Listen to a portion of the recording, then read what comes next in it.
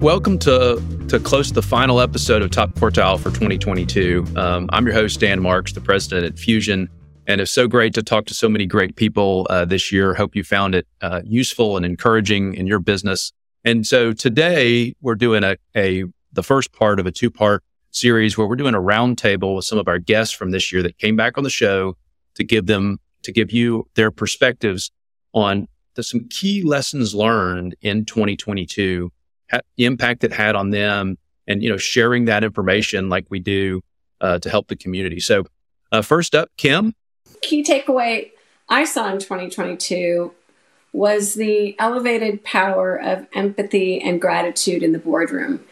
I know this may sound a little basic or just basic common sense, but I saw a marked shift in the power and importance placed on empathy and gratitude post-COVID as everyone was trying to figure out what is the new normal. And for those of you who don't know me, I sit on a board of a community bank as well as a number of other public and private boards. So my perspective comes from that lens. That is from what I see in the boardroom. And I've personally spent a lot of time reflecting on why I'm seeing this thematically across a number of different boards. I've been trying to define it and label it, and why I'm seeing such a notable difference in 2022 from the past and other years. And I actually think a lot has to do with the emotional toll that COVID left on everyone. I think that's a major factor in why it's so impactful now. Connections and people matter in a different way, and that means it matters to the bank's customers differently as well. It's no longer okay just to say thank you and we appreciate your business. It's gone to, and it has to go to another level with a deeper understanding and a deeper level of gratitude for who that bank customer is and for what actually matters to them. And strong boards understand this and know that tone at the top matters. If we are not valuing and elevating the gratitude and empathy and exercising that behavior in the boardroom, then how is that trickling down, and how are we supposed to see it in our leaders? And most importantly, if this is what our customers are feeling, then it's critical to our success. And it's most important with those who are touching the customers, those who are face to face with our customers every day. I tend to be a glass half full kind of person, so I truly hope this behavioral shift that I've seen in folks in 2022 is definitely something that will continue on into 2023, because I think it's massively impactful in a positive way to our business and definitely appreciated by our customers. Kim, well said. Gratitude and putting yourself in the customer or the employee mindset is so critical. So thanks so much. Rick? Well, I think the key theme again this year has been resiliency, like it has the last couple of years, fighting through all the craziness and extra responsibilities and sorrow associated with COVID, and then managing through that and managing into a different environment. And this year things were moving along at a certain pace in a certain way, and we saw some radical changes in the macro market with interest rates moving so very, very, very quickly. And, we've had, again, folks just, that resiliency factor of, okay, we've got to buckle down. We've got to take on a whole new set of challenges. And it just never seems to really stop for a simple industry like banking. There's always tons of excitement. All right. Thanks so much, Rick. Douglas, welcome back to the show. So lesson learned, a book read, actually, speak a little bit to both. One on lesson learned is the persistence of inflation, that it has been something that obviously the Federal Reserve and our dual mandate that we're looking, very strongly at, and want to make sure that we keep stable prices and also maximum sustainable employment. But when it comes to books, a very, well correlated one is the Beige Book. And I read that on a regular basis. Anybody that's involved in the economy, I would say, read that as well. And you can see in there comments, because what it does is it provides, and it's a lot of my job, it provides us anecdotal information in addition to statistical information. And the anecdotal information is usually a point in time and looking forward. So you get a sense of, what's happening in the future. So, looking at comments it's interesting to go back in time and look at comments of things that were said, about 6 months or so ago, or, a little bit shorter, and you get a sense of, some of what's happening now. Two, I'll pull out and look at for the Memphis zone is in July, food service firms were looking at, shortage of key supplies, couldn't get cups, couldn't get utensils, and, but consumer demand was staying strong. And then that went into August, you see in the beige book there, where they start to reduce portion sizes. So if I'm sure people thought they were just getting better on the diets, but food service firms, at least in the Memphis zone, are starting to reduce those portion sizes because you're starting to see that inflation, how much you're paying for food and also paying for utensils and the like. So being able to see that come through in the anecdotal evidence, especially seeing it early, is something that we look at here at the Fed, in addition to a number of things. Obviously, we're measuring inflation. We're looking at inflation measures like CPI and PCE, and even though those strip out food, the core PCE strips out food and fuel. It gives us a good sense because, monetary policy operates on a lag. So this gives us a little look into the future of what's going to be happening. All right. Thanks so much, Douglas. And Janelle? One of the books that I really enjoyed reading this past year was Fearless Leadership. It's by Carrie Lorenz. And what's great about it is she was one of the first female F-14 firefighters. And what she really talks about are, entryways into leadership and how important, things like courage are to push the boundaries and try something new that's never been done. But the other thing that she really highlights that I thought was excellent in the book were, planning and preparing for your team. And I think just in this day and age, we're starting to move faster and faster, and we're trying new things and testing new things or launching new things, and really, making sure you pause and take the time to prepare your team, no matter how small or insignificant it may seem, especially when you're on a firefighter, you really need to be all buttoned up and the team needs to be fully buttoned up. So that was the example she gave, but I took it to heart because I think we're moving so fast that sometimes we forget to pause and make sure that everyone's understanding and along the journey with us. So I thought it was a really great book, fun read as well. So that's one thing that I took away from this year. Yeah, spot on, Janelle. In an environment that is more uncertain, it becomes critical to have that insight and have data drive your decisions. So thanks for that. Jeff? I guess lessons learned in 2022 is a dangerous question. We all learned a lot of stuff. But I've really been thinking about a lot. I read a book on Amazon actually called Working Backwards, which really talked a lot about the way they execute, the way they structure the company and think about goals and metrics in aligning teams.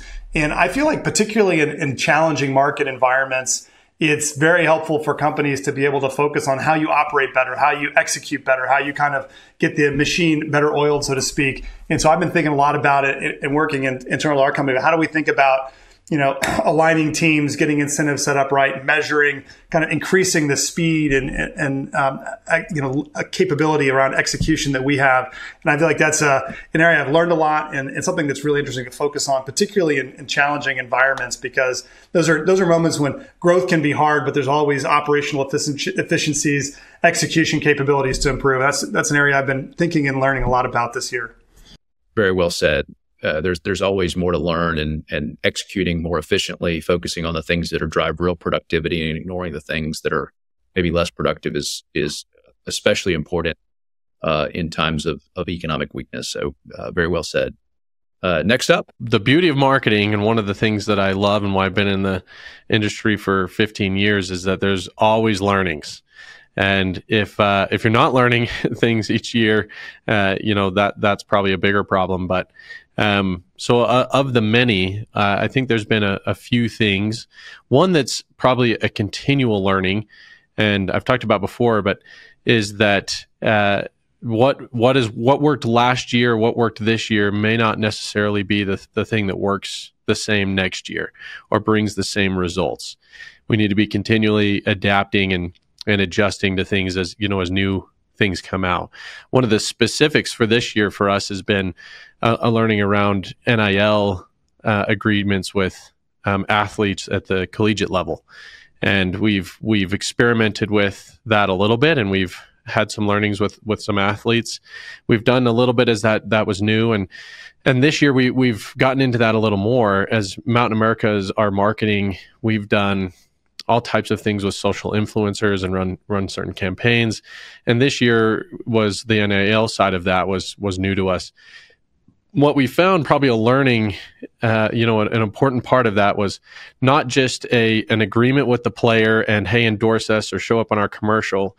But what we did with our players is we got to know a little bit about what they were interested in the community as well, and then supported those things and invited them to be part of that with us.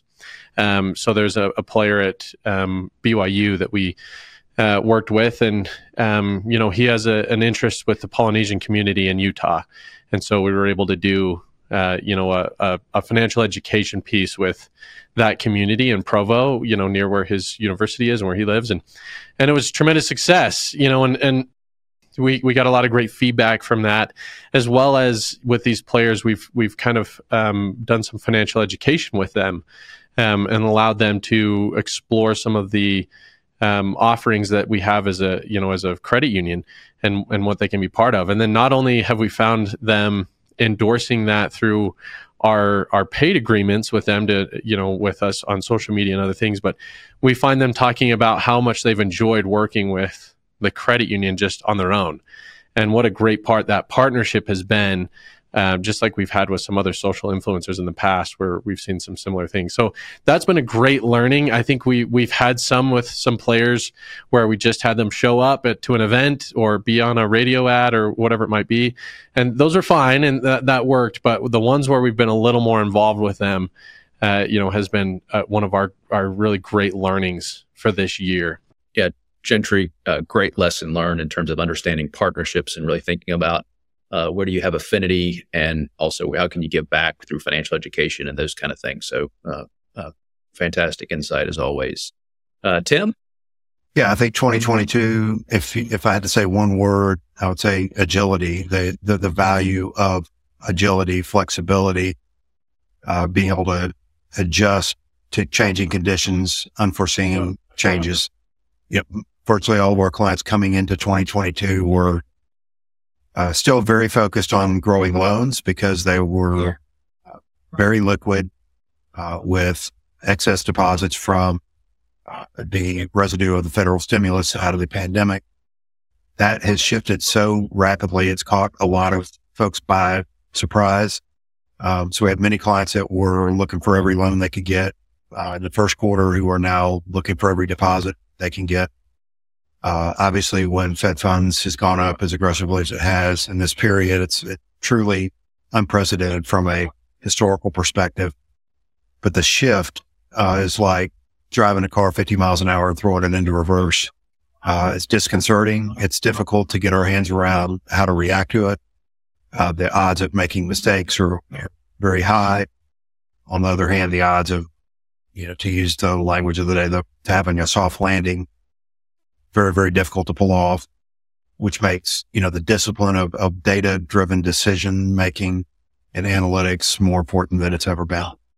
Yeah, Tim, so very well said. Agility is always a great discipline. It really shows its real value in times of, dynamic uncertainty, needing to adjust plans based on real information, and certainly in an era of, very rapid interest rate environments and probably a great foundation even for next year. So thanks for that insight. Sean? As you think about 2022, for us, it was actually a very good year. It started very, very strong.